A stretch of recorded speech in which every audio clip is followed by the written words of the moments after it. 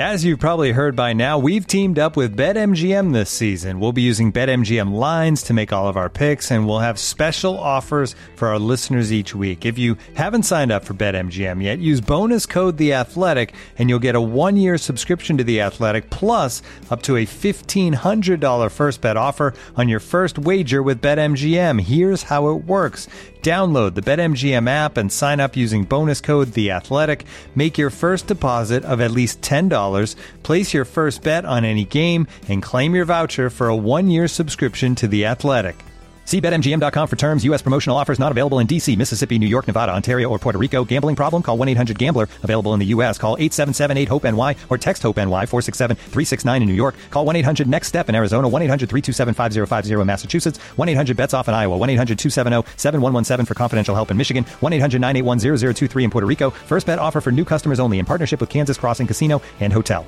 Don't forget, if you haven't signed up for BetMGM yet, use bonus code The Athletic, and you'll get a 1-year subscription to The Athletic, plus up to a $1,500 first bet offer on your first wager. Today's episode of The Total Soccer Show is presented by Electric E-Bikes, makers of the #1 selling e-bike in America. They are truly awesome. Thank you so much to Electric E-Bikes for sponsoring today's show.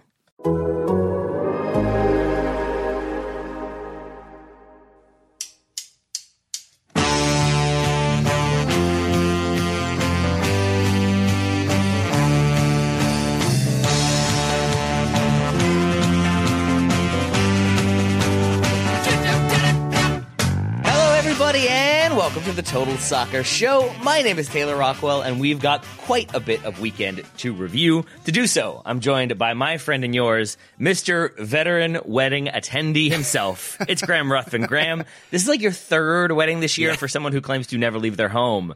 I feel like you are the most social of butterflies these days. Hello, Taylor Rockwell. Yes, I have had a pretty heavy wedding season. I think that's just the age that I am at now. I've just about recovered from a pretty heavy wedding on Saturday. There was a lot of drinking from shoes. That's all I'll say. But I've done my homework. I've caught up on what I missed on Saturday. Just the two of us today. Joe's Ryan Bailey Apology Tour of Europe is continuing. Mm-hmm. And for anyone who has seen the TSS Plus Patreon, Ryan is back in his natural habitat. Yeah. No, I don't mean the United States. I mean Chili's. So I presume he is missing today's show because he's refusing to ever leave his booth again. Yes, that is where he is renting, I believe. He's going to be working from Chili's. He has his own custom booth. He'll be recording from there, working from there. It's going to be an interesting approach to life in the United States, but Ryan Bailey is back. He and his Mustang are back where they belong, of course. They came over on the flight together. I was sitting in the seat next to him. Yes. The Mustang was actually in business class, and the rest of the family was in coach.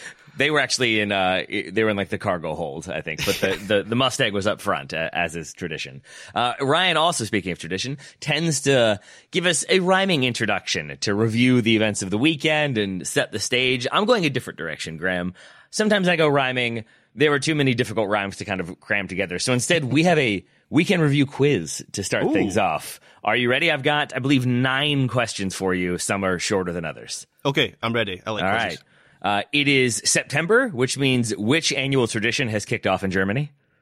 Oktoberfest. There you go. That was a very strong talking point in the Bayern Munich, Bayer Leverkusen coverage over here. I'm sure there are reasons for it. Do you know the reason I know that? I'm sure you can guess the reason that I know that Oktoberfest actually starts in mid-September. Can you guess? It's because you drank a lot this weekend?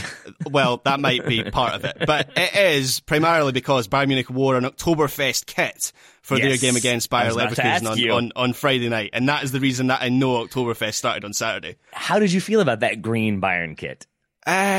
Mixed thoughts. Yep. I mean, Bayern Munich are just determined not to wear a red shirt at any point this season. Yep. It seems their home shirt is white, and now they're wearing this kind of like slimy green colour. Slimy green is correct, yes. I didn't love the colourway. That's the thing that's putting me off. But the kit generally is quite nicely put together.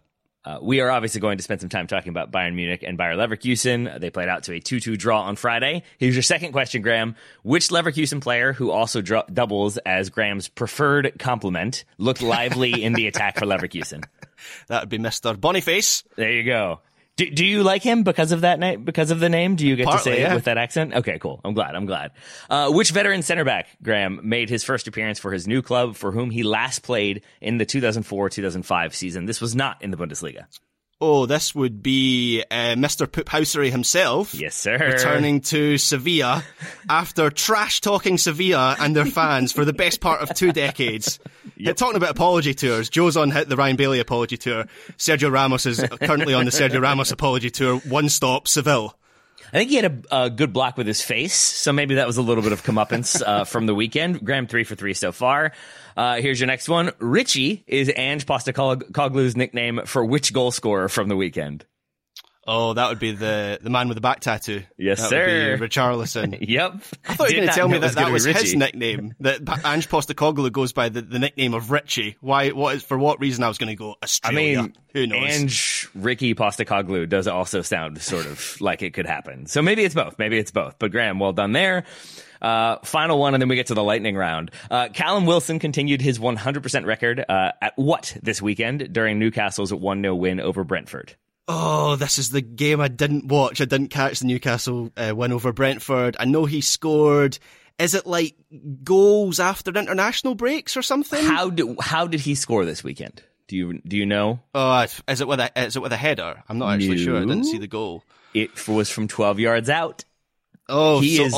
All of his goals for Newcastle United are from 12 yards or less, is that it? He is 10 for 10 in penalties taken since moving to Newcastle. He's 100% record. He says it's all about repetition, practice, and calm, or something like that. There's nothing to be pressure. It's all just repetition. One miss so far, but Graham, I think you'll do well in the lightning round. I need one-word answers from you for these 4 questions. You ready? Yep. Manchester United, good? No. Brighton, good? Yes. Real Madrid, very good? Sorta. That's one word. AC Milan, battered? Correct. There we go. 8 for 9 for Graham for the weekend review quiz to start things off. Let's stick with Manchester United. Not good. Brighton, very good. Manchester United losing 3-1 to Brighton at home in a game that was predictable in the way it played out, but then also unpredictable at the same time, which doesn't really make sense. But I did feel like this was a get-right opportunity for Manchester United after the international break. It felt like they would have some time to figure some things out, to get the lineup set, and to maybe spring a surprise, and then we would have the narrative that, like, Erik ten Hag has figured it out, Manchester United back on track. Instead, that lasted about 20 minutes until Brighton figured out exactly what they were doing, capitalized upon it. Roberto De Zerbi, an incredible manager, and Brighton with the win, Graham. Yeah, I think maybe the most concerning thing for Manchester United is nobody was really surprised by this result. Brighton are just a better team than Manchester United right now, and this was their 4th straight win over them, which when you consider the financial advantage Manchester United have, that is quite remarkable. But Brighton are just such a well-coached team. They have a deceptive level of squad depth where they make changes for this game. They made 6 changes in all from the win over who did they beat before the international break? I can't even remember who that was against. But anyway, Newcastle, that was it.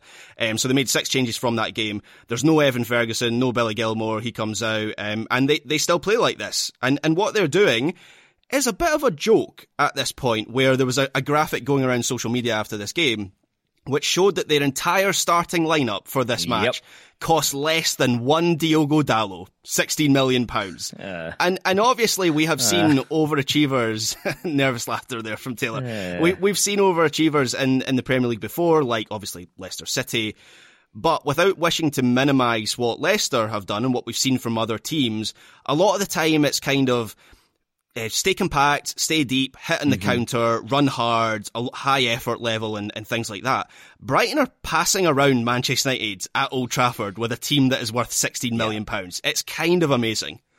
It is kind of amazing. And then I think even more amazing when you look at how quickly they adapted to what Manchester United were doing. I read a few different pieces about how Brighton sort of changed their approach. I watched this game twice, Graham, because I'm a masochist, but also I was fascinated in this idea, and it's totally correct, that for the first 15 or 20 minutes, if you go back and watch, Manchester United are the dominant team. They're creating more chances, they're moving the ball faster, they're winning 50-50s, they're winning loose balls, they are the more physical of the teams, and a lot of that has to do with the way they set up, which is more more of a 4-4-2 diamond of sorts than we're used to seeing from them. But it ends up being a front three. And I think the idea is that when Brighton build out, when they restart from a goal kick or something like that, you have the front three sort of tight together, and so they're preventing any balls into the midfield two. In this case, it was Mahmoud Daoud and Pascal Gross.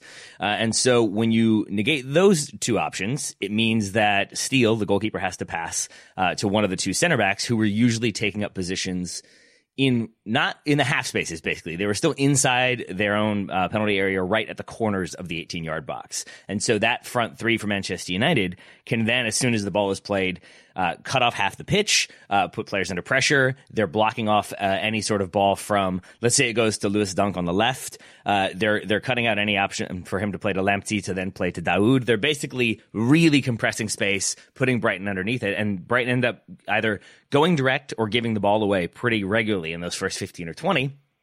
And they cut to Roberto De Zerbi around that time, and you see him sort of having very animated conversations with his assistant as he walks out into his technical area and then starts giving instructions. And within a minute or two, whenever they restart, Van Heck, the right center back, will take a much wider position. Lewis Dunk will take a much wider position as well.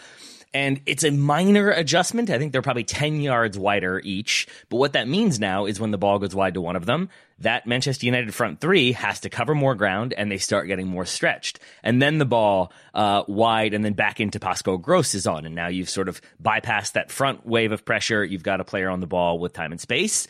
Manchester United did an okay job tracking that, but then Danny Welbeck starts to pop up in different areas, and Brighton really find their way into the game after Manchester United threw this big sort of obstacle at them. And all that to say, I came away from this game even more impressed with Roberto De Zerbi, because it wasn't just he figured out what Manchester United were doing and then nullified it.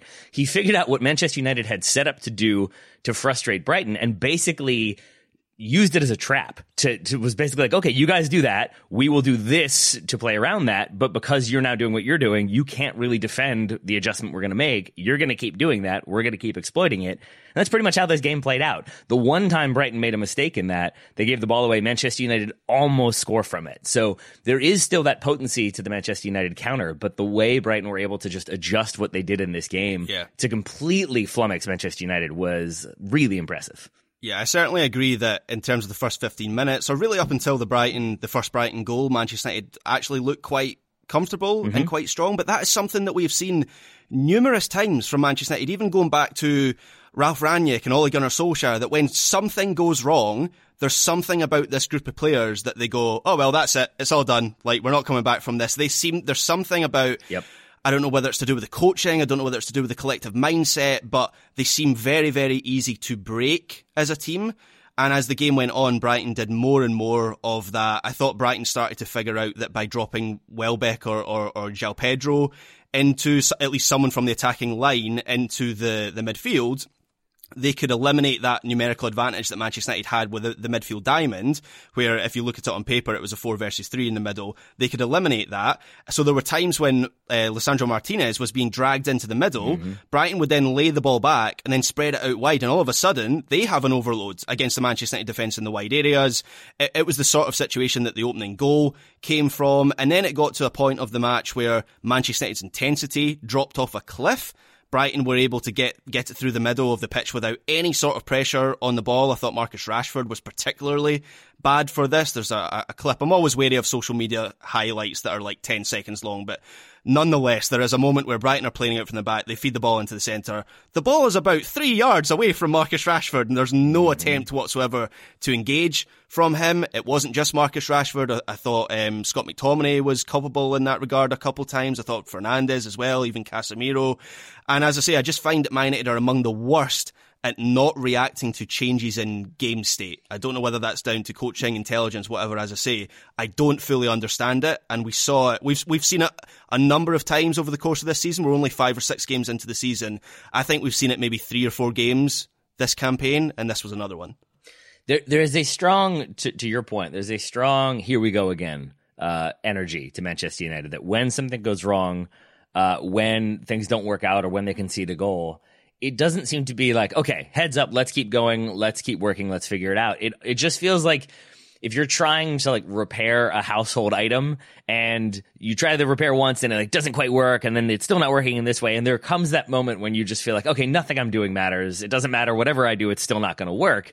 And sometimes you end up fixing it and sometimes you don't. And right now it feels like Manchester United are just a team that as soon as something goes wrong, they doubt that they're going to be able to fix it. They doubt they're going to be able to turn it around. And I think critically, and to your point about a few of the individuals, they also, I think, stop functioning as a unit. And a huge part of, I think, existing and succeeding in the Premier League is about playing as a unit and knowing the patterns of play, knowing the rotations, knowing how to adjust your positioning on the fly. I think it's a huge thing people work on in training, to be able to find pockets of space and little gaps that you're not supposed to find to wear down the opposition. And Manchester United, by contrast, I think really end up defaulting to individual ability, which can work because they have a lot of very expensive players who are very good, but also it leads to moments of individuality, especially on the defensive side, that I think are problematic. And to your point about Rashford, a thing that I thought was really interesting is that Brighton at times in possession, once they sort of play out of that initial pressure from Manchester United, would on occasion around midfield, the center backs are just like putting their foot on the ball. And it was so deliberately slow that I started really paying attention to it. And it is, when you're 1-0 up in Old Trafford, a slight like come and get it vibe. Like, what are you going to do? You got to score a goal. We don't need to do anything. And just how deliberately slow they would be at times on the ball. After the first couple times of that, Rashford in particular would go sprinting 20 yards to try to make something happen. He'd get wall passed or easily bypassed, and then you'd see him turn and just sort of throw his hands up in frustration. But it was clear that wasn't what they were supposed to do. But once one player does it, it would start to happen in the midfield where individuals would step out and try to make plays. Martinez, who I think was shadowing Danny Welbeck, definitely not shattering because Welbeck scores in this one. But even he would, I think, start to drift a little bit or be uncertain when he was supposed to track versus when he was supposed to stay home. And if you contrast that with the first 15 minutes or so, where he has a really good understanding, it seems, with Victor Lindelof, his center back partner, of when to go, when to sit, you can just see the kind of wheels coming off, the gears grinding to a halt. And by contrast, Brighton just looking increasingly confident in a game at Old Trafford where you would expect Manchester United to try to make something happen, to try to make a difference. And they just weren't able to. Yeah, I just thought there was a stark contrast between Brighton, who are a very intelligent team. They keep you on your toes in terms of their shape, which constantly changes throughout the match. Yep. And as you say, Taylor, there are moments where they're really slowing the game down, but then all of a sudden, boom, there's a diagonal out to Mitoma, and all of a sudden he is driving at the right back or the defence. So there's a variety to their play as well. They have good recognition of game state. And then you contrast that to Manchester United. And I've said this about Manchester United before, and I don't mean this on an individual basis. I'm not having to go at individuals or personal players here. But as a team, they're a stupid team. Mm-hmm. They don't do any of these things. They don't have any kind of recognition of how games are going. Erik ten Hag had 2 weeks here to set up, and I know players are away on international duty and so on, so maybe that's a bit of an exaggeration, but nonetheless, he had 2 weeks here to work on something that would mitigate the lack of depth and options in the wide areas. Of course, Anthony is currently unavailable. He's not training with the team after allegations of domestic abuse. Jadon Sancho is training with the reserves or the youth team or whatever after the statement following the defeat to Arsenal before the international break. So Erik ten Hag had to do two things. He had to bolster his midfield, and he had to counter what the lack of options on the wing. And he comes up with a system which, on paper and in theory, should have worked quite well. I didn't dislike what Erik ten Hag did for this game, but then there are moments where Fernandes clearly doesn't know where he's meant to be. Casemiro, who is like, how many Champions League titles has he won? Like 5 or 6 with Real Madrid. He's played at the elite level. He looks like he doesn't really know where he's meant to be. Scott McTominay, who I know gets a lot of flack from Manchester United fans, I watch for Scotland, and for Scotland has played as a right-sided centre-back, he's played as a right-back, he's played as a midfield anchor, he's played as an attacking midfielder, he's played as a winger, and every single time, one of the things I'd say about Scott McTominay is he takes on information well, and he does what you ask him to do. Apart from when he's playing for Manchester United, when he does none of those things. So they're just a very, very confusing group of players. Yes, Casemiro especially very confusing. Has the great debut season. There's the concern amongst Manchester United fans about the amount of money spent on him and then the length of that contract. But in that first season, it feels like, oh, this is a stroke of genius. And now the narrative seems to be Real Madrid are very good at moving on players when they've decided they're not going to fit the system or not quite where they were, but can still command a high price tag, because Casemiro does not cover himself in glory in this game. For that opening goal, Welbeck just drifts past him. And there's a lack of alertness there that I think, to your point, speaks to a larger issue with Manchester United of switching off or not knowing their responsibilities. I will say two things that I think, this is coming from me as a Manchester United fan. Maybe I am searching for silver linings, but there are two things I think that are important here. Number one, you mentioned some of it. The list of injuries is pretty ridiculous, that you could have more or less a starting 11 for Manchester United. Yeah, I read that Wan-Bissaka's out today as well for over 2 months. Yep. Yeah, but I mean, that's, you mentioned Anthony, you mentioned Sancho, you've got Malacia out, Amrabat, Varane, Mount, Shaw, Kobe Mainu, now Aaron Wan-Bissaka. I think Tom Heaton is maybe also hurt, so you've got a goalkeeper in there too. That's basically a really important one. That's the one that's holding Man United back. Of course. Yeah. That just goes a long way towards allowing you to have an actual 11 of players. But I think there are injuries that have to be covered. And then I think on top of that, to your point about the international break, I think Ten Hag does set this team up well. I think the game plan was very smart, and I think it did throw a wrench into what Brighton want to do. This is where squad chemistry and squad consistency is so critical, though, that it felt to me like Manchester United's plan A and plan B were sort of already nullified due to injuries and due to things that haven't been working. So they were on plan C, and they worked really, really hard on plan C, and it was working for the first 15 or 20 minutes.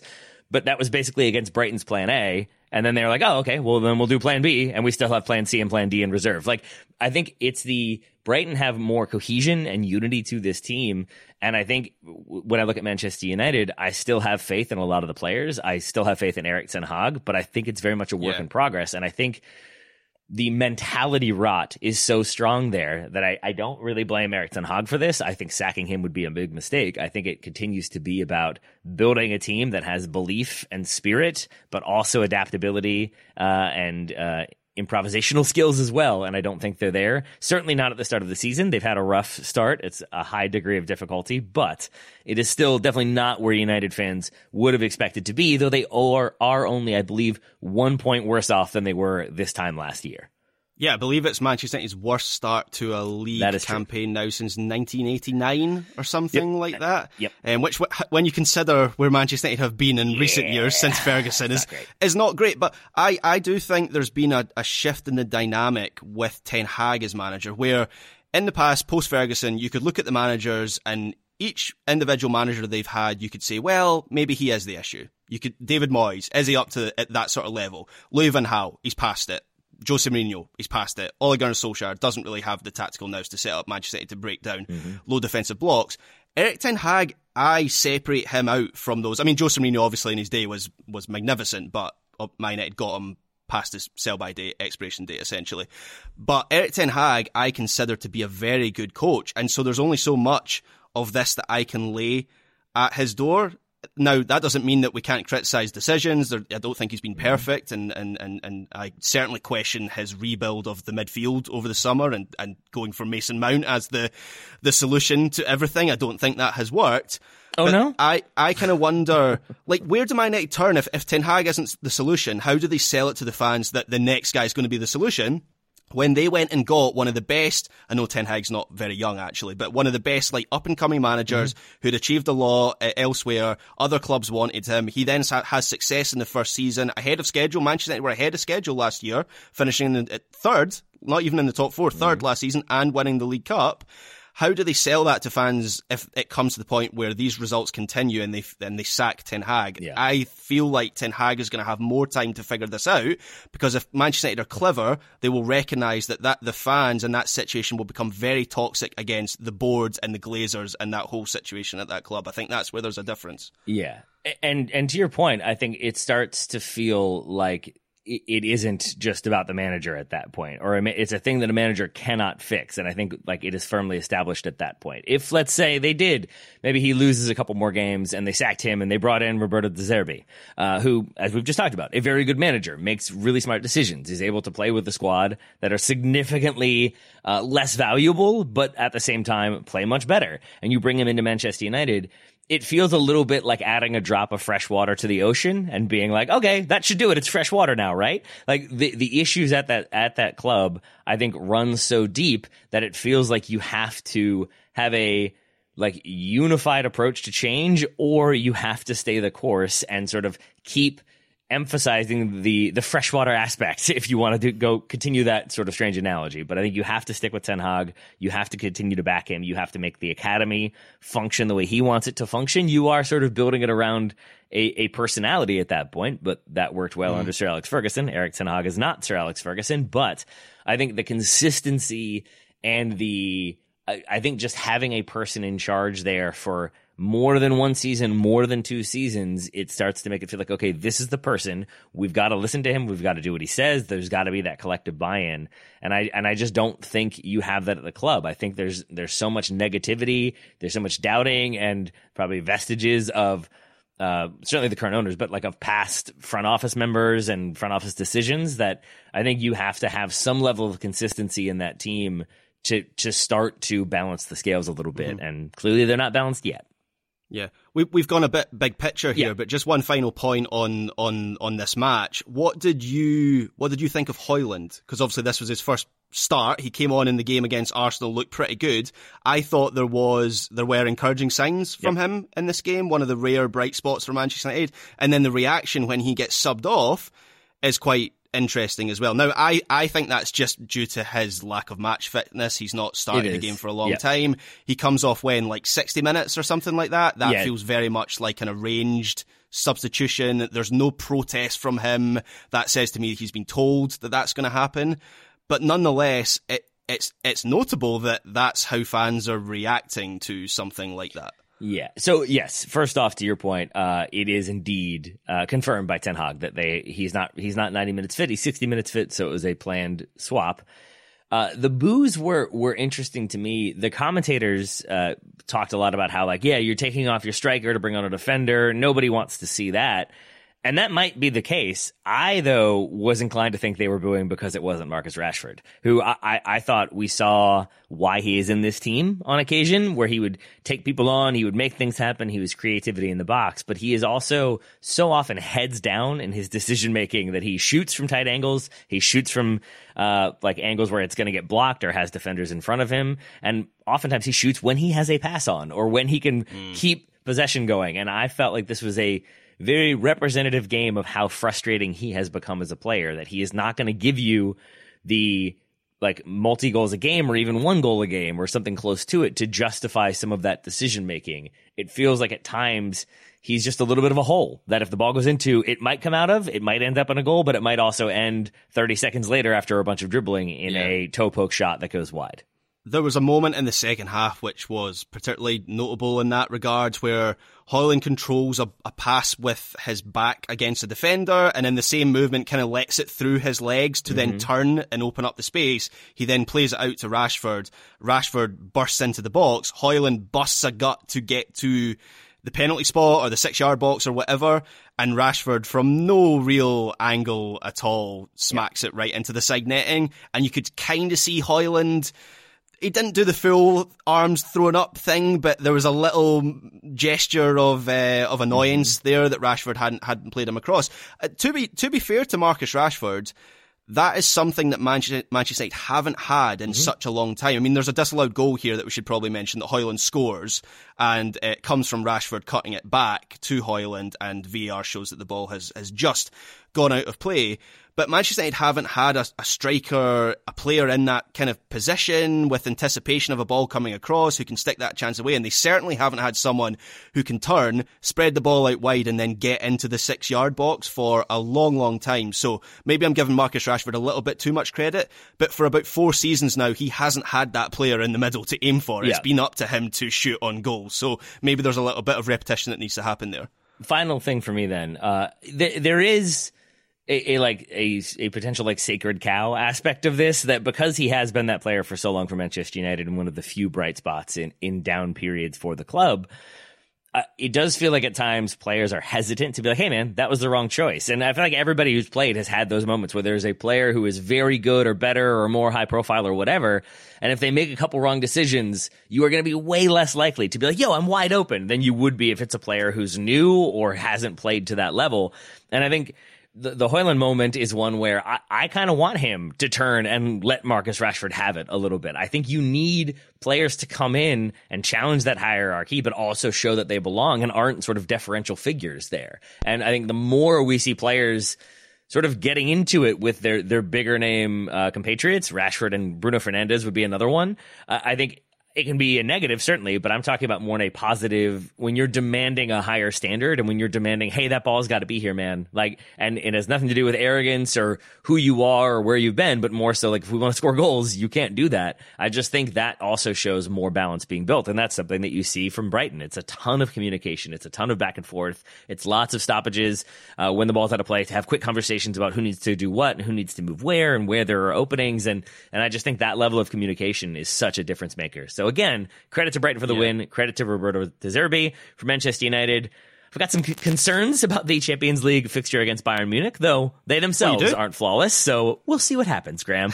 We're going to continue to talk about the Premier League before we move to the continent. But first, we're going to take a break to hear from today's sponsors. This episode is brought to you by Michelob Ultra, the official beer sponsor of the NBA. Want to get closer to the game than ever before? Michelob Ultra Courtside is giving fans the chance to win exclusive NBA prizes and experiences like official gear, courtside seats to an NBA game, and more. Head over to MichelobUltra.com/courtside to learn more. Looking for an assist with your credit card but can't get a hold of anyone? Luckily, with 24/7 U.S.-based live customer service from Discover, everyone has the option to talk to a real person anytime, day or night. Yep, you heard that right. You can talk to a real human in customer service at any time. Sounds like a real game changer if you ask us. Make the right call and get the service you deserve with Discover. Limitations apply. See terms at discover.com/creditcard. Welcome back to the Total Soccer Show. Graham, we've spent, I believe, half an hour talking about Manchester United Brighton, but that's because that was the only Premier League game this weekend, correct? Oh, yeah, absolutely. Cool. Well, it's the only one that I watched. There was only one that was on at the wedding, so I presume nothing else happened. What was the one that when you returned? So you had the wedding on Saturday, no Wi-Fi, no cell signal, you weren't watching much, there were no screens on. When you returned, I'm going to guess Brighton Manchester United was appointment viewing, but what was the other sort of game that you wanted to check out, wanted to see what happened? Well, once I found out that Spurs had scored 2 goals, not just in stoppage time, but like 100 minutes or whatever it was, 2 goals as late as that. Latest I wanted ever to find comeback, out. I believe, in Premier League history. Yeah, I wanted to find out what had happened there, so I did make a point of watching Match of the Day when I got home on Saturday night. Woke up on Sunday, realised I can't remember anything that I watched from Match of the Day the night before. Rewatched it for the second time. Attaboy. Got some coffee in you, took some ibuprofen, and then you watched? Yeah, that sounds about right, yeah. I may have done that once or twice.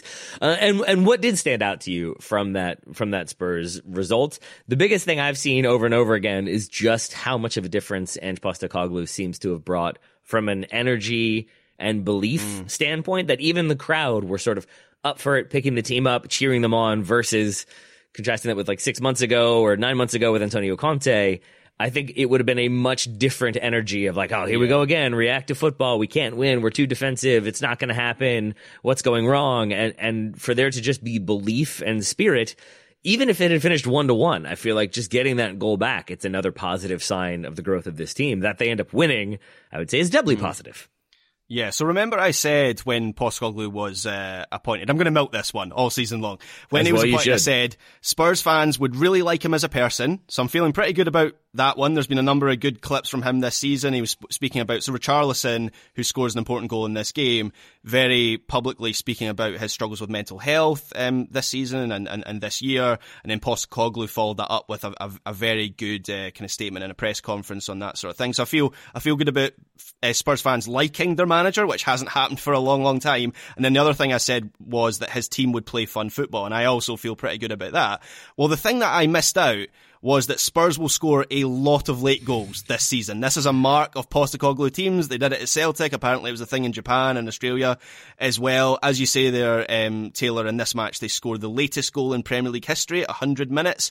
Absolute limbs in the stands when that goal goes in from Kulusevski. You have that in the notes. Can you, I mean, I feel like I get it now with the context, but can you explain what that means? Just you can see a lot of limbs on the camera, like people throwing up arms and maybe a leg up there as well. Yeah, lots of limbs in the stands for this goal. Spurs fans celebrating it. This is now the Spurs' best start to a league season for 58 years, which is quite remarkable. That's several years. They've got Arsenal in the North London derby this weekend. I can't wait for that match. That might be the most excited I've been about. Certainly a Premier League match this season, maybe any match in Europe or anywhere in the world so far this season. I think that'll be a real test for Tottenham, and I feel like it's going to be entertaining given how those two teams play. As I mentioned, a big moment for Richarlison in this game. He scores the goal to equalise, to make it 1-1. It's kind of weird to me that he's become such a figure of derision, because with this goal, he becomes only the third Brazilian to score 50 Premier League goals. So, like, he's been successful. Like, he's got a proven record, just not at Spurs, obviously. Exactly. That's the big one there, I think. But previously he was playing, like, he was trying to get into Harry Kane's position in the team. That's always going to be difficult for him. And I'm not saying that he's going to be the replacement for Harry Kane. They're very, very different players. But I definitely think Richarlison has a use and has a purpose. So hopefully this will be a catalyst for him. I do quite like how the Spurs fans have really thrown their weight behind him since he gave that interview about his mental health struggles. So I'm now personally not just rooting for Big Ange, but I'm rooting for Richie, as you called him. He did indeed. Yes, and Richarlison, I think, has the weight of the price tag, the fact that he wasn't scoring, the fact that he's brought in under the old manager. So there's this feeling of you broke the bank to bring in this guy who then didn't work out for the old coach, and now he's still there. And then the Harry Kane replacement aspect, I think, all factor into why there is much speculation about him and why he's not doing better. So to have him come in as an impact change and get the goal, certainly going to make him feel better. Certainly, I think, makes Postecoglou look better, makes Spurs fans feel better. But then also, to your point about them sort of getting these late winners and finding ways back into games, it's another example of Postecoglou making proactive changes. Richarlison comes on, Brennan Johnson comes on, and is a very influential player in this comeback. So I think you have in Postecoglou a manager who has gotten complete buy-in from the team, and I guess from the front office as well, and you see how well that works out. I would say the same goes when it comes to buy-in for Pep Guardiola. Saying he has buy-in from his team is a little bit of an understatement, but this season, I think one of the more interesting developments we've seen as Man City end up with a 3-1 win over West Ham on the road is a thing that, to give you credit, Graham, you had a lot of hype for Postecoglou. You had a lot of hype for the Julian Alvarez as a striker conversation and how many goals he would score and how influential he would be. You've had him in your starting fantasy team alongside Erling Haaland. And I guess Pep Guardiola took note. And now you have a strike partnership of sorts at Manchester City, which is not a thing I expected heading into this season. Yeah, to be fair to Pep, I don't think he's taken notes on how to set up his team from my fantasy selection. He might be. I made that fantasy selection after watching City in pre-season and guessing that Alvarez was going to have an important role to play for City. Yeah, another Chicken excellent of the egg, game. Graham. Chicken or the egg. That's what I said. Sure. Yeah, he was excellent in this game again. He just seems to be getting better and better. Alvarez, his assist for Bernardo Silva's goal to make it, was that the 2-1 goal, I think? It's this little scoop pass over the top, and then Bernardo Silva just kind of throws himself at it and finishes it. Lovely pass. I thought Jeremy Doku was very impressive for City in this game as well, and he's played 2 games now, and I've thought has caught the eye. I do kind of wonder what that means for Jack Grealish and his place in this team, because Doku obviously plays on the left side of the attack. I think Doku, look, we've only got 2 games as a Man City player to go off, but he just looks maybe a little bit quicker to run at defenders and make a decision, and maybe there will be some games where Pep often likes his wide players to slow down the game and have that control. So I'm not saying Grealish is going to be completely exiled from the first team here, but Doku has settled very, very well. I thought this was a good win for City because West Ham have had an excellent start to the season, and even in this match they posed a real threat. It was a similar approach to the one that worked so well against Brighton, where West Ham soaked up a lot and then tried to get forward quickly when they could, and that's how they scored the opener through James Ward-Prowse with a rare, I can't imagine he's scored many diving headers in his career, but that's one for the record book. And then in the second half, City quickened things up and it was a different game in the second half. But the real big headline from this match was that Man City brought on a player called Oscar Bob, a 20-year-old academy player called Oscar Bob. Why has nobody told me that Man City have a player called Oscar Bob? That's instantly my new favourite name in the Premier League. Pardon me? Oscar Bob? That's made up. That's made up. That's like FIFA couldn't get the rights to somebody, so they had to bring in Oscar Bob with 2 B's. Oscar Bob. Tell me more about you, Oscar Bob. 20 years old. Do you know his national team? The Netherlands or something. I don't know. Norway. Norway. Yes. 1 for 1 in passing. 100% passing record. That's what you need. Do we think he's maybe just Haaland's mate? Like he's just been brought over to keep him company? And it's like how Donnarumma's brother always moves with him. Yeah. There you go. Yeah, they're just bringing in like the comfort blanket, the friendship blanket to make him happy. Sure, why not? Why not? I like that idea. So City, top of the table. Tottenham in second. Liverpool in third with a 3-1 win over Wolves. Wolves with a 7th minute goal. Strong first half, and then maybe things go a different way in the second half, Graham. Yeah, when you're an underdog and you score after 7 minutes, that's too early. That's too too much of the game to go. And you kind of got that sense with Wolves. A win for Liverpool in an early kickoff on a Saturday. They didn't do that once in 6 attempts last season. So that's some form of improvement. I don't know if that matters much at all. But for a long period of this match, it didn't seem like Liverpool were going to get the win. So as you say, Hwang Hee-chan gives Wolves an early lead after good work by Pedro Neto down the left wing. Kind of took Liverpool until the second half to offer any sort of response, but when it came. And Gakpo gets the equaliser. Then Andy Robertson popped up in a position inside the box from sort of like the right side to make it 2-1. I have watched Andy Robertson for, I think, over 10 years, maybe 12 plus years at this point.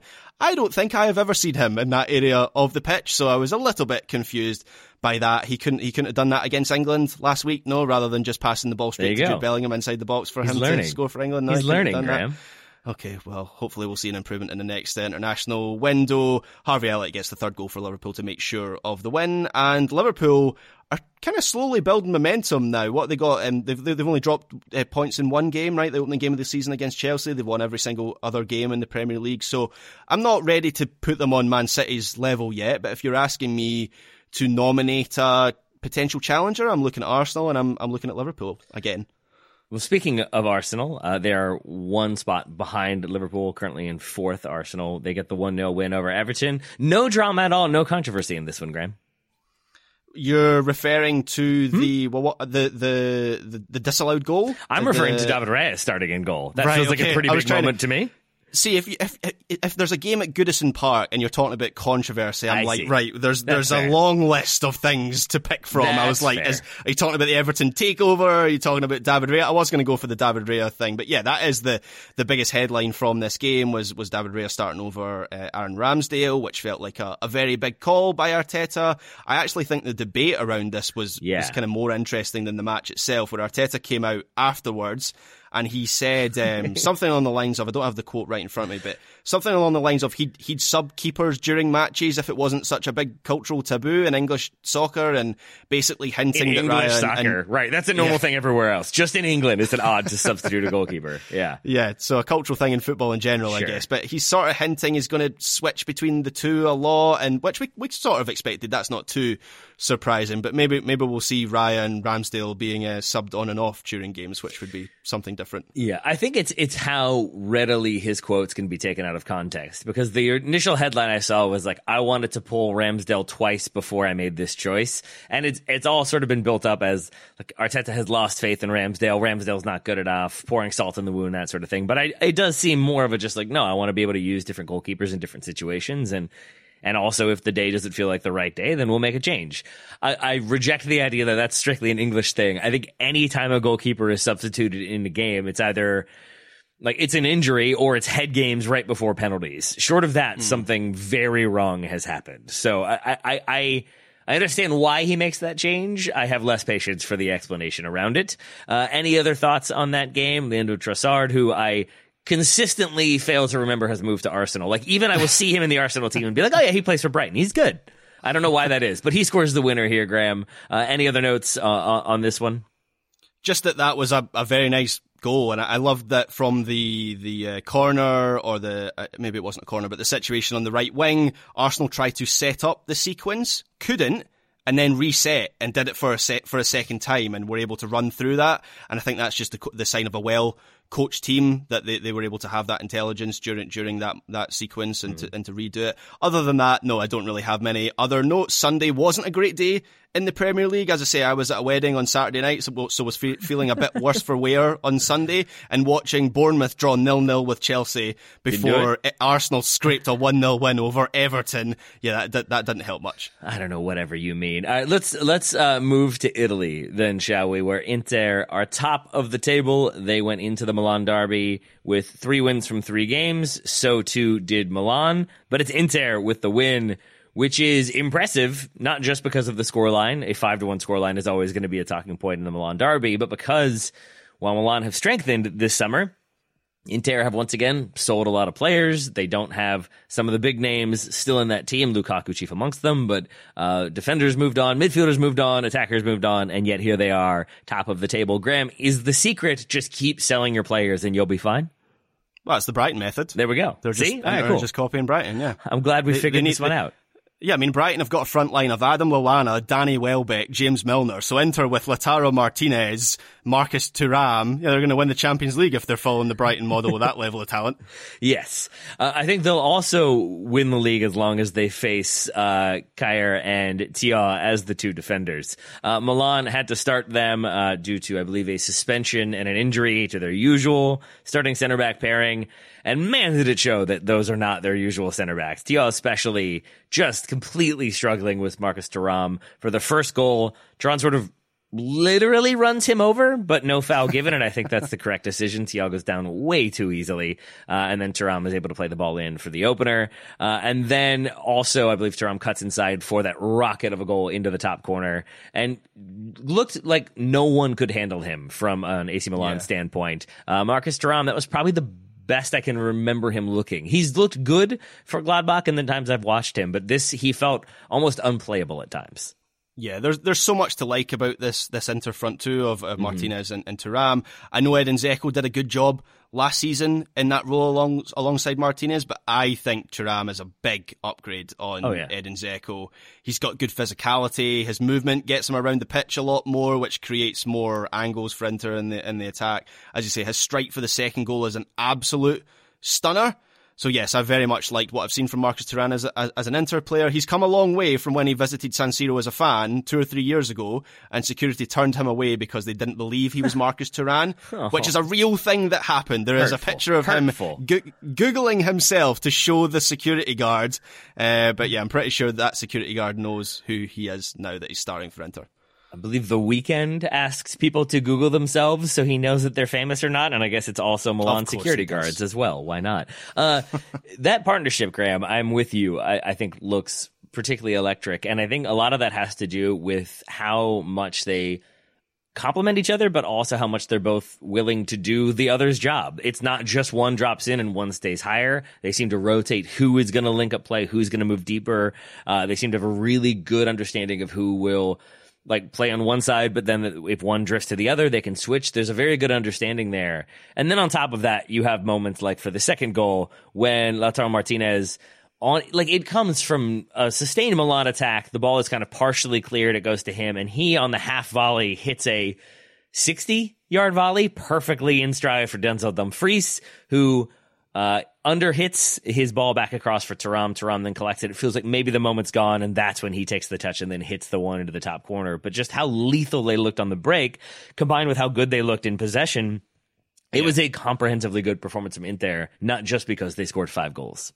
Yeah, I thought the midfield as well was impressive for Inter, but a bad matchup for AC Milan, whereby pushing the Inter pushing the midfield 5 forward, and then having the front 2 of Martinez and Thuram, and then pushing Bastoni into midfield as well. It always felt like there was a free player somewhere, and it was often Çalhanoğlu, which is not something you want with his shooting ability or just general ability to make something happen. So it really did feel like, I mean, it's reflected in the goal, in the scoreline, of course. Inter really did have the run of this game. I thought if we're to take an American-centric look at things for a moment, I thought out of possession, Pulisic didn't offer a great deal, and so it wasn't surprising to see him hooked early in the second half. And I honestly feel like, and I know this isn't his best position, but that AC Milan midfield felt a little bit lightweight, and I feel like having Yunus Musa's coverage in the middle would have helped AC Milan, who just didn't seem to have the strength to stop Inter from running over the top of them. And I think Yunus Musa actually comes on late in this match. How many minutes did he get? He got 4 minutes plus stoppage time. Yeah. So he didn't really have, and that was, the scoreline was 4-1 at that point. So he didn't really have an opportunity to make an impact on this game. But yeah, I feel like having him in from the start may have helped AC Milan, although not to the extent that they get something out of this game. There was a big difference between the two teams. It'll be interesting by the time this return fixture is played, if he is starting more regularly, because it feels like it would have been a huge talking point for him to start in this game. But as the season goes on, I feel like it will be less of a talking point because I do expect him to start getting more minutes more regularly. So we'll see what happens in that return leg. Yeah. One other game to mention from Serie A. Just quickly, Taylor, before you move on, did you see that Zlatan visited Milanello this morning? Milanello is the training ground that the AC Milan have, to give the team a talking to after the Derby defeat. I saw this on social media, him arriving in his car. That's the same Zlatan Ibrahimovic who retired this summer. He's now fully leaning into his career as a motivational speaker. It's only a matter of time until he's on a podcast with Jordan Peterson trying to shift some sort of brain health supplement. I give it a few months. I mean, that would be troubling. I went the other route. He's like Wooderson, Matthew McConaughey's character from Dazed and Confused. Like he's the high schooler who's graduated but just keeps coming back to the high school parties. Like Zlatan just keeps showing up on match days for Milan, even though he retired 7 years ago. He just keeps showing up and talking about how like it'd be a lot cooler if you scored some goals, man. That's what I see Zlatan doing. But I'm glad he is there to motivate the team. Maybe he has worked that magic on Lecce, who are presently in, I believe, 4th place in Serie A. That is not a thing I expected from them. I also did not expect Juve to look as good as they have looked. They get the 3-1 win over Lazio on the weekend. In their 3-5-2, we have the tradition continuing. Weston McKennie starts in the right wing back spot, off in the 72nd minute for Timothy Weah. As is the rule with Juve, you can only have the one American on the pitch at any given moment. Yeah, things might have been different if Weston McKennie hadn't said that thing about ranch sauce on pizza. Yeah, maybe they would have allowed 2 Americans at the time. But that's the burden that Americans have to bear for Weston McKennie being Weston McKennie. If he like dipped his pizza in ranch while breaking pasta before boiling it and then cutting it with a knife, I think, and then maybe adding like sugar to coffee. I'm not sure what else would infuriate the Italian masses, but I'm sure he's working his way through the list. Yeah, let's just hope that Lionel Messi never has to visit Italy after his pizza from the weekend. that Incredible thing. Oh, it was glorious, and I'm sure Alexis from the Cooligans is furious still. Have you seen his segment? Have you seen his segment? No. On did he do a thing? Footy Morning? Yeah, he did a whole segment. It's like a dissertation. It's incredible. It's genuinely very, very funny and like informative. I learned things. Oh yeah. If you spend 20 minutes with Alexis, you will get that presentation. That's how it works. That's his opening to friendship. Is if you sit through that, it's a positive sign right away for him. We're going to take a quick break from talking about Alexis and pizza and also soccer. We'll be back to talk about Germany, Spain, Major League Soccer, all that good stuff in just a moment. Today's episode is brought to you by our old friends, Mac Weldon. Wouldn't it be nice if we could have things both ways, like a 0-calorie cheeseburger, internet ads in March that weren't just reminders to do your taxes, a dog that never needs walking after midnight when it's cold, a Manchester United that is consistently good instead of their current scattershot approach? Well, we tend to think of clothing as an either-or situation as well. People think looking sharp means starchy Oxfords and stiff chinos rather than effortless comfort. But it's possible to have it both ways. Mac Weldon makes timeless apparel with modern performance fabrics for guys who want to look and feel sharp without sacrificing comfort. From their light-as-air underwear to innovative anti-odor tees and versatile yet comfortable pants, Mac Weldon has a full range of clothes that never go out of style. I got a few things recently, including a long-sleeve polo, which I love, maybe the most comfortable t-shirt, which I also love, and my new favorite sweatpants, the Ace sweatpant. It's exactly what I described above, comfort and versatile, but still stylish. It's the type of sweatpant I can wear to pick up my kids from daycare and not think, I'm now wearing sweatpants in public. The other parents will judge me. Now I just think, judge away, nerds, because you will never be this comfortable unless you're also wearing a pair, in which case, high five. Mack Weldon is not flashy. It's just classic, always in style, and made from the world's most comfortable performance materials. They're designed to fit both your style and the demands of modern life. So get timeless looks with modern comfort from Mack Weldon. Go to mackweldon.com and get 20% off your first order with promo code TSS. That's MackWeldon.com, promo code TSS to get 20% off your first order. Thank you to Mack Weldon for sponsoring today's episode. Hey folks, this is Taylor from the Total Soccer Show, reminding you that we are inching ever closer to the start of the summer transfer window, which means there are teams that will buy and sell their players early, there are teams that will leave that business very late, and there are teams that will operate in between.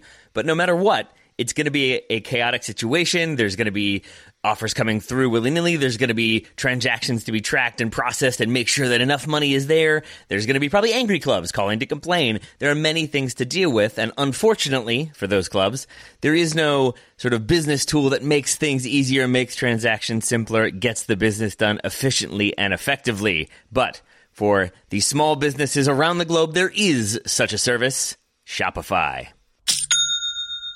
Shopify is the global commerce platform that helps you sell at every stage of your business, from the launch your online shop stage to the first real-life store stage, all the way to the did we just hit 1 million orders stage. Shopify is there to help you grow.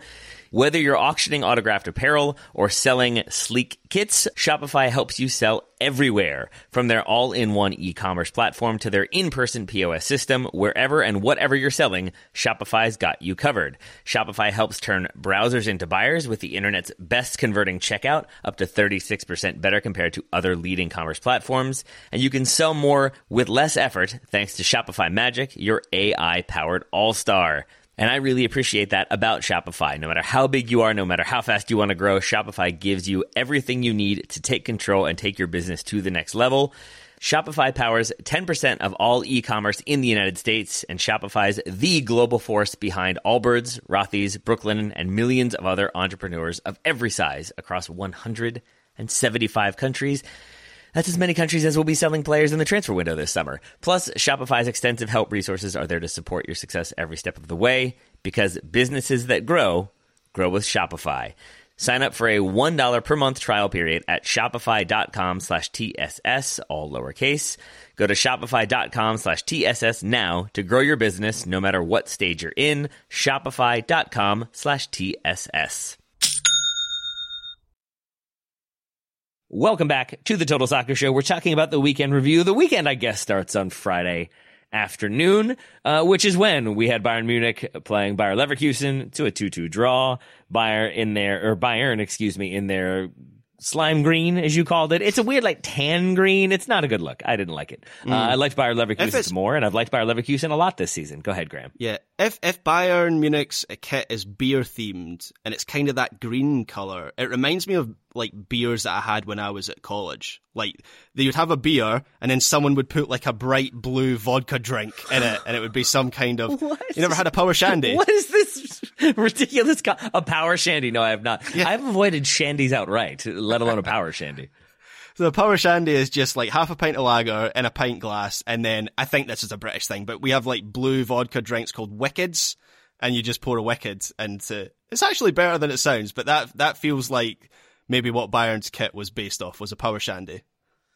Oh, Scotland. See, I thought you were going to St. Patty's Day leftover beer, that they were just what? We'll go with that. Why not? It's still around. And that is kind of Bayern Munich at present, which they're such a strange team because they are so good and have so much talent, and their stadium is always rowdy. It's always fun to watch them play. And in the opening 10 or 15 minutes, if you know nothing about them, you would have thought this is the age-old Bayern Munich. They're going to win every game comfortably. They were fully dominant. Leverkusen on their heels, could not play out, could not complete a pass.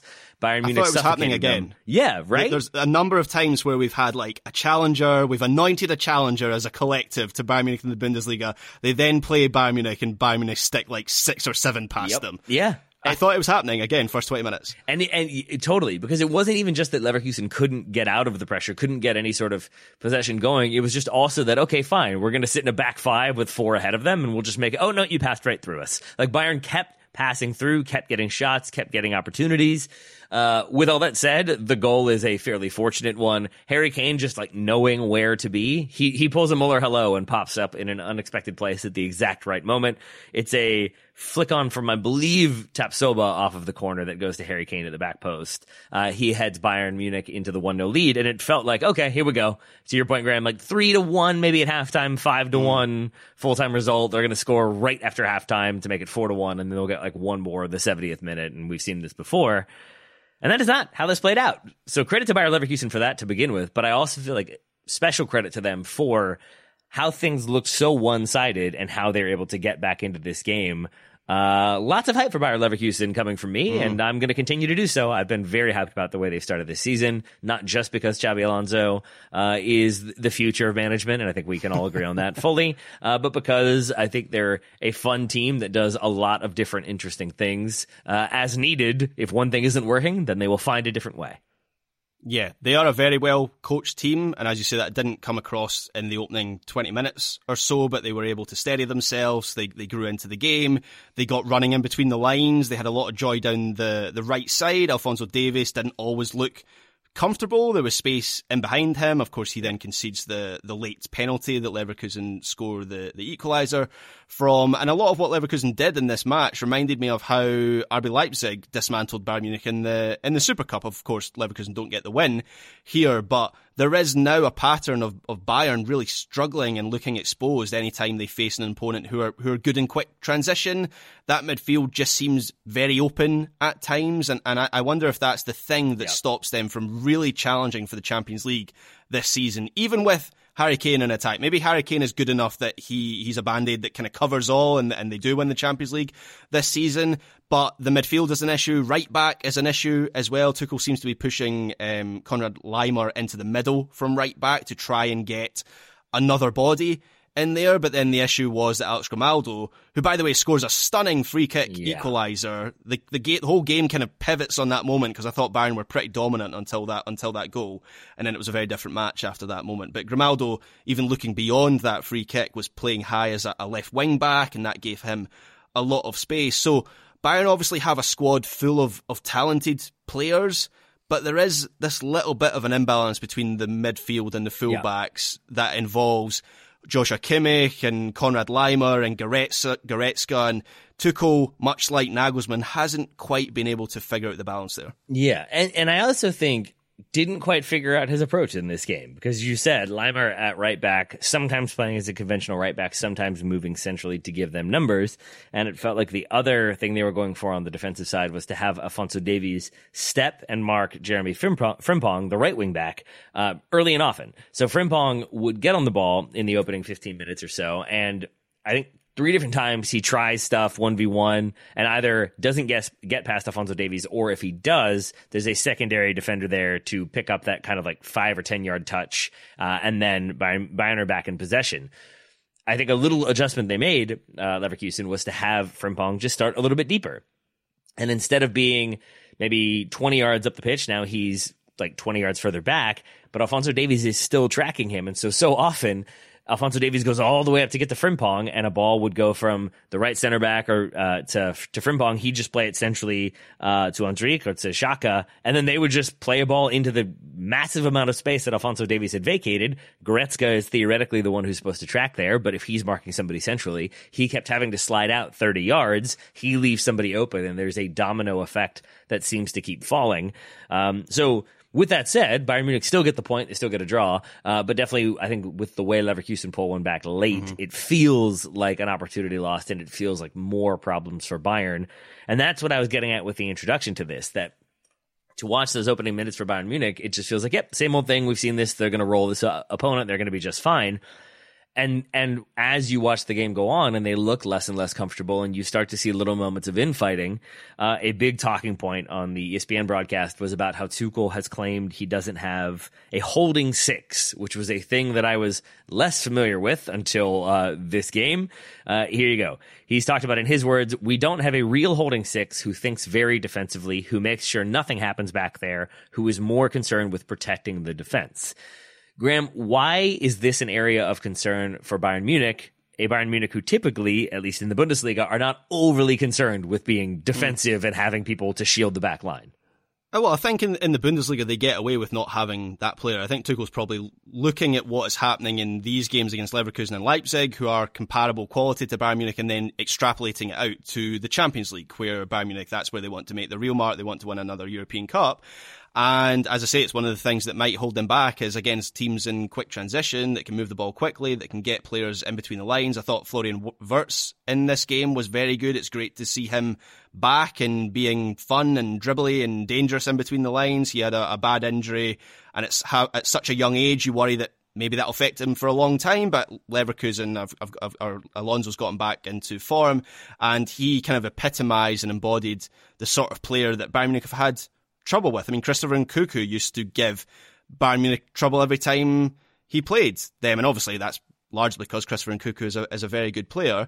But I think this is something that's shared both by Bayern Munich and Germany. There's overlap between the two. We spoke about Germany, was that last week after the international break, and how they didn't have that structure in central midfield, and Bayern Munich don't have that player either. My question is, where does that player fit in? Like, who's been replaced in that team? Is it Leon Goretzka? Are you moving Joshua Kimmich back to right back? There was Michael Ballack, I think, is essentially the German Gary Neville now on German Sky. He was saying Joshua Kimmich isn't a central midfielder. He had some spicy quotes after this game, said he's not a central midfielder. His future is at right back. That's where he has to play for Bayern Munich for the next few years. Is that maybe where a number 6 would come in? I know Joshua Kimmich is officially Bayern Munich's number 6, but in terms of how they play, is that the replacement? So, yeah, it does feel like Tuchel is aware of that imbalance in midfield. Ryan Gravenberch left for Liverpool on deadline day. He wasn't going to be that player. I think Tuchel had decided, but there hasn't really been an effort to bring that player in. Casemiro is obviously who they need. Manchester United will let him go for a cool 70 million, if need be. Speaking of that, Graham, with the sort of vulnerability Bayern Munich have when teams do go direct or kind of hit them fast in transition, is that an opportunity for Manchester United? That does feel like a thing that they can still do quite well. It's kind of the only area where I think Manchester United could cause Bayern Munich problems. Yeah, if they go full Ollie ball, if they still have that muscle memory, absolutely, yeah, they could cause Bayern Munich trouble. But I would argue that in games where they have had the opportunity to do that this season, I mean, Brighton, if you can accept the indignity of conceding the majority of possession at home in a game against Brighton, Manchester United had the chance to play that way on Saturday and didn't, or weren't able to. So we've not seen that kind of performance from Manchester United in a while. Like, there were glimpses of it against Arsenal before the international break, but they didn't really have the defensive solidity to pull it off. It feels like their decision making in the final third is off at the moment as well. So in theory, yes. In reality, I'm not sure that will happen. Are you still leaning towards your 20-0 prediction that you sent me? Yeah, so for context, in FOTMob, they show the time, and it's showing 2000 hours, 8 o'clock in the evening European time. And so someone on Twitter cropped it and said, FOTMob are making a prediction already, 20-0 Bayern Munich. Ha ha ha ha ha ha, I said. I love that one. I loved it. It was so much fun and not at all a frightening possibility. Let's talk La Liga. Real Madrid remain at top of the table, remain unbeaten with a 2-1 win over Real Sociedad. Graham, anybody making a debut for Sociedad that you want to mention? Or for La Real, excuse me. Yeah, I don't know. Maybe a certain Kieran Tierney making his La Liga debut at the Bernabeu. I was actually very impressed by what I saw from La Real, and I swear it's not just because Kieran Tierney turned up with his plastic Tesco bag. They took the lead in this game. Taki Kubo looked to have made it 2-0 with a fantastic shot from outside the box. There was an interference call and it was ruled out, which was pretty unfortunate. This match for large periods was the Taki Kubo show. Certainly in the first half, there were about 5 proper moments of magic, including a nutmeg on Toni Kroos. And it was the way he did it as well. It was, Taylor, you'll know what I'm talking about here. It wasn't just like a side foot pass through the legs. It was one of those ones where his foot's on top of the ball and then he rolls it through the legs. It was, I mean, Tony Kroos, I'm not sure Tony Kroos has, yeah, I'm not sure he's got a soul left anymore. It was amazing. La Real had loads of the ball, and to be honest, Madrid were quite happy to let them have it, given how they play. But it's still quite jarring to see an away team come to the Bernabeu and play like that. But second half, things changed a little bit. I don't think there was any kind of tactical change from Ancelotti. I just think Real Madrid's individual quality sort of shone through. In the end, this was a big match for Fran Garcia. He's faced a bit of criticism this season since coming in from Rayo Vallecano in the summer. He's looked a bit shaky in matches, but he gets both assists in this game, and his cross for Josselu's goal, the winner, was especially good. And that is a different dimension for Real Madrid to have a full-back on the left who can burst forward and get a cross in. They really haven't had that player since Marcelo, I guess. So Real Madrid have the Madrid derby next weekend. They've won 5 out of 5 in La Liga so far. That will be a real marker for them to go to the Metropolitano, and if they can make it 6 from 6, that would be certainly very impressive. Barcelona in second place, 2 points behind Real Madrid. They had the draw in their opener. They've won 4 straight, fairly emphatically this weekend, Graham, with a 5-0 win. And then also I feel like a confidence-building win because you get goals for João Felix, for Robert Lewandowski, for Torres, for Rafinha, and João Cancelo. So players who needed goals got them. New signings got goals. New signings for the season got goals. It's good times. It's good times for Barcelona, is I guess what I'm getting at. Yeah, this was comfortably the best match I've seen Barcelona play this season. And keep in mind that Real Betis, they're a good team. They want to finish in the top 4 this season. They got completely dismantled in this game. And Barca were fun to watch. And the two Yaos, Cancelo and Felix, made a big difference. I think most people knew that Cancelo would fit in well, given his ability to get forward down the right, but also get into central areas. And Barca have needed a player on that side of the defence like João Cancelo. He's a very, very good fit for that role. João Felix was more surprising because we spoke about this last week in listener questions. I wasn't sure what his role would be in this Barcelona team, but he kind of had a bit of a free role on the left side where on paper he's a left winger, but he's coming inside and linking up with Lewandowski, and that really helped Lewandowski to have him as a second striker. Felix was dropping into pockets. His touch around the corner for Lewandowski's goal was fantastic and is the sort of thing that Lewandowski has been denied, I think, so far this season, is having that player buzzing around him.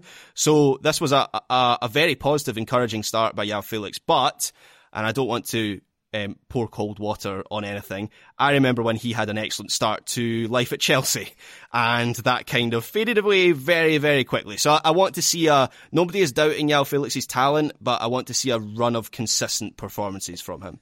Graham, do you think Barcelona will have the ability to get past Royal Antwerp in the Champions League? I don't know how they could possibly not do so.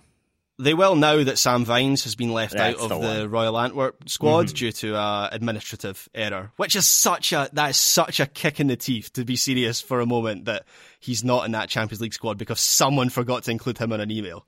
That feels personal. That feels like a conspiracy, an anti-American conspiracy. You heard it here first. Graham, you talked about Real Betis as being a talented team that wants to get into the top 4 but got dismantled this weekend. That's my segue to talking about Atleti. What happened there? Let's talk about it. Yeah, well, I'm not entirely sure. This was such a momentum killer for Atleti. They lost 3-0 to Valencia at Mestalla. As I mentioned, they've got the derby next weekend, so not good timing for them. Of course, the Champions League group stage starting this week as well. They had been La Liga's top scorers. They'd been in very, very good form. And people were asking if they'd finally changed their style to be a bit more attack-minded, a bit more expansive. I think for those people who want to see Atleti play that type of soccer, this defeat is badly timed, because I think we'll see Simeone go back to his default against Real Madrid next weekend, because they were just so open in this match. So Hugo Duro gets 2. As I say, they just looked very open and vulnerable whenever Valencia came forward and on the counter or in transition. And if they do that against Real Madrid, given their strengths in that area of the game, then they will get dismantled by Real Madrid just like they did Valencia in this game. One final thing to mention about this match. Before the match, as part of a sponsorship activation, so La Liga is now called EA Sports FC La Liga, which rolls off the tongue, of course. But both teams posed with cards before the game, which showed their FIFA ratings, which is now called EA Sports FC. What if your rating is rubbish and you're standing there like bit humiliating, having to show everyone you've got like 55 pace standing there with your card? just like sitting there being furious about the rating. I do feel like that is the thing that happens with teams, is that players get really annoyed about the speed rating and players will complain about that. That happens in Madden too, I think. So I like that. I don't really like those moments. Like similarly, a thing that I wasn't as familiar with and I'm still kind of confused by, Serie A seems to be doing a thing where as soon as a goal is scored, they put the ball on display, which I'm assuming is just a like product tie-in, or maybe there's some weird, like you can bid on this one if you want to. But I also saw something about blockchain verified goal balls, and I don't know what to make of that. It feels like a lot of words that lead to scams. So I'm content to just leave it where it is. I don't think those words mean anything. There we go. I think there's a ball, and they've put words around that ball to try and sell that ball to people. Yep, that sounds about right. Two words that do have meaning, L and Trafico. LAFC with a 4-2 win over the LA Galaxy. David Goss will be here tomorrow to talk about some Americans and some Major League Soccer updates. But Graham, let's close it out with a little El Trafico. Yeah, 6 goals in this game, 4-2 to LAFC over the Galaxy. Pretty standard for a fixture between these two teams, to be honest. It feels like the most reliable fixture in world soccer for producing goals and drama. I still can't get my head around Billy Sharp playing for the Galaxy. Why is that? I don't know. I was trying to think about why it's so weird. Is it because his name's Billy Sharp? It's just so like standard English soccer player. Even though he's had a great career, him playing for the Galaxy it just feels a bit weird. Okay. But he scored a good goal in this game. So if there are people who aren't following the Galaxy, aren't as familiar, haven't seen that one, why is Billy Sharp a talking point in a 4-2 loss by the Galaxy to LAFC? He scores a very nice equaliser mere seconds after LAFC have taken a 1-0 lead in this game. He's doing okay for the Galaxy, isn't he? Like, I think Who is he, Graham? Who is Billy Sharp? Give us more. Billy Sharp. He's a young 19-year-old, right? Totally. Not quite, no. Billy Sharp is a 37-year-old former Sheffield United striker, a bit of a legend for Sheffield United. 109 goals in 282 games for Sheffield United. He is I hope I'm not doing a disservice to him here, because he has had a decent career, but he's a bit of an EFL journeyman. He's played for Sheffield United, Rushden and Diamonds, Scunthorpe United, Doncaster Rovers, Southampton, Nottingham Forest, Reading, Doncaster Rovers, Leeds, and then back to Sheffield United, and now he's at the LA Galaxy. And when you contrast how the LA Galaxy used to be like the marquee club of MLS, they would get the Beckhams, the Gerrards, the Robbie Keanes, and while Inter Miami have Messi, Busquets and Jordi Alba, the Galaxy have gone out and signed Billy Sharp, even though he seems to be doing a good job for them. Are we getting the Billy Sharp cam? Are we getting the Billy Sharp profiles? And where is he shopping? What pizza is he making? Are we getting that level of coverage, do you think? Well, I think he's really big in Japan, Billy Sharp, so there's surely going to be some sponsorship activation in Japan there to grow MLS. It's him and Tom Waits. That's a very esoteric reference to bring this one to a close. Graham Ruthven, thank you for talking about the weekend that was, albeit with a lingering slight hangover today. Yeah. Yeah, I'm not entirely sure if a lot of these things that I talked about actually happened, or whether it was just a hallucination that I had between Saturday night and this morning. Talking of stories that might be that's on brand for us. Yeah, so talking of stories that might be a hallucination, I have to finish on my favourite story of the weekend. So Las Palmas, we talked about Sergio Ramos making his second Sevilla debut. They beat Las Palmas 1-0, which is actually a decent result for Las Palmas, given that half of their team missed the flight to the match because 15 players and 2 physios were getting coffee in the airport and missed the gate closing. How does that happen? If they didn't rush through the airport Home Alone style with the music going, I'll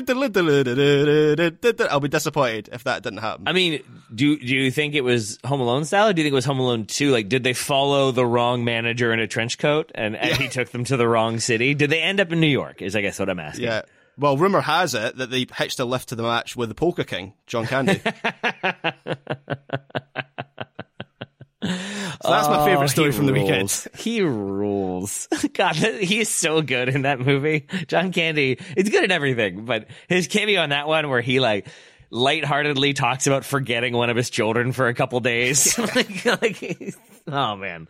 Oh, Home Alone is great. I look forward to watching that. Graham, I look forward to talking with you about more soccer this week. You're going to be off on vacation, though, next week.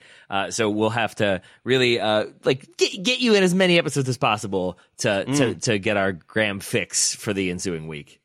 Yeah, I'm going to Spain as well. So when I'm getting coffee before my flight in the airport, I'll be keeping my eye on that departures board so I don't pull a Las Palmas. I've done that once. Our flight was delayed, and so we went and got a meal because we thought they told us it was going to be delayed for 4 hours. And then as we were sauntering back, we heard Margaret and Taylor Rockwell, we need you. And we were the very last 2 people on the plane because they fixed it very quickly and loaded everybody. Similar sort of story. So I went to Las Vegas with a group of my pals when we turned 21. We're sitting at New York Airport for a connecting flight, and I'm sitting there going, this flight is surely taking off soon. So I go up to the gate to check, and they're like, "Oh, are you the guys from Glasgow? Yeah, We've been waiting for you. Get on the flight." And everyone is looking at us as we're walking past them down the aisle. They'd been waiting for us. So not entirely sure how we managed that. So maybe I should have some more sympathy for how Las Palmas got themselves into this situation. I know you wouldn't have done this, but there's a part of me that's like, you hear that, oh yeah, we've been waiting on you, we didn't know you're here, and you're like, okay, sorry, we're gonna board. It's Glasgow, though, just so you know, in the future. I know we don't have time is of the essence, but just need to let you know that. Okay, bye. Yeah. I didn't even ask them to say Edinburgh, because Americans would say Edinburgh. We know how to say Scotland's first city. We have that no problem. It's the other one that's kind of up for that. Trickier. You really did. Graham Ruthven, thank you for setting yourself up for that one and for talking about the weekend that was with me today. Thank you, Taylor Rockwell. Listeners, thank you so much for joining us. We'll be back tomorrow with some MLS and Americans Abroad, but for now, we'll talk to you soon.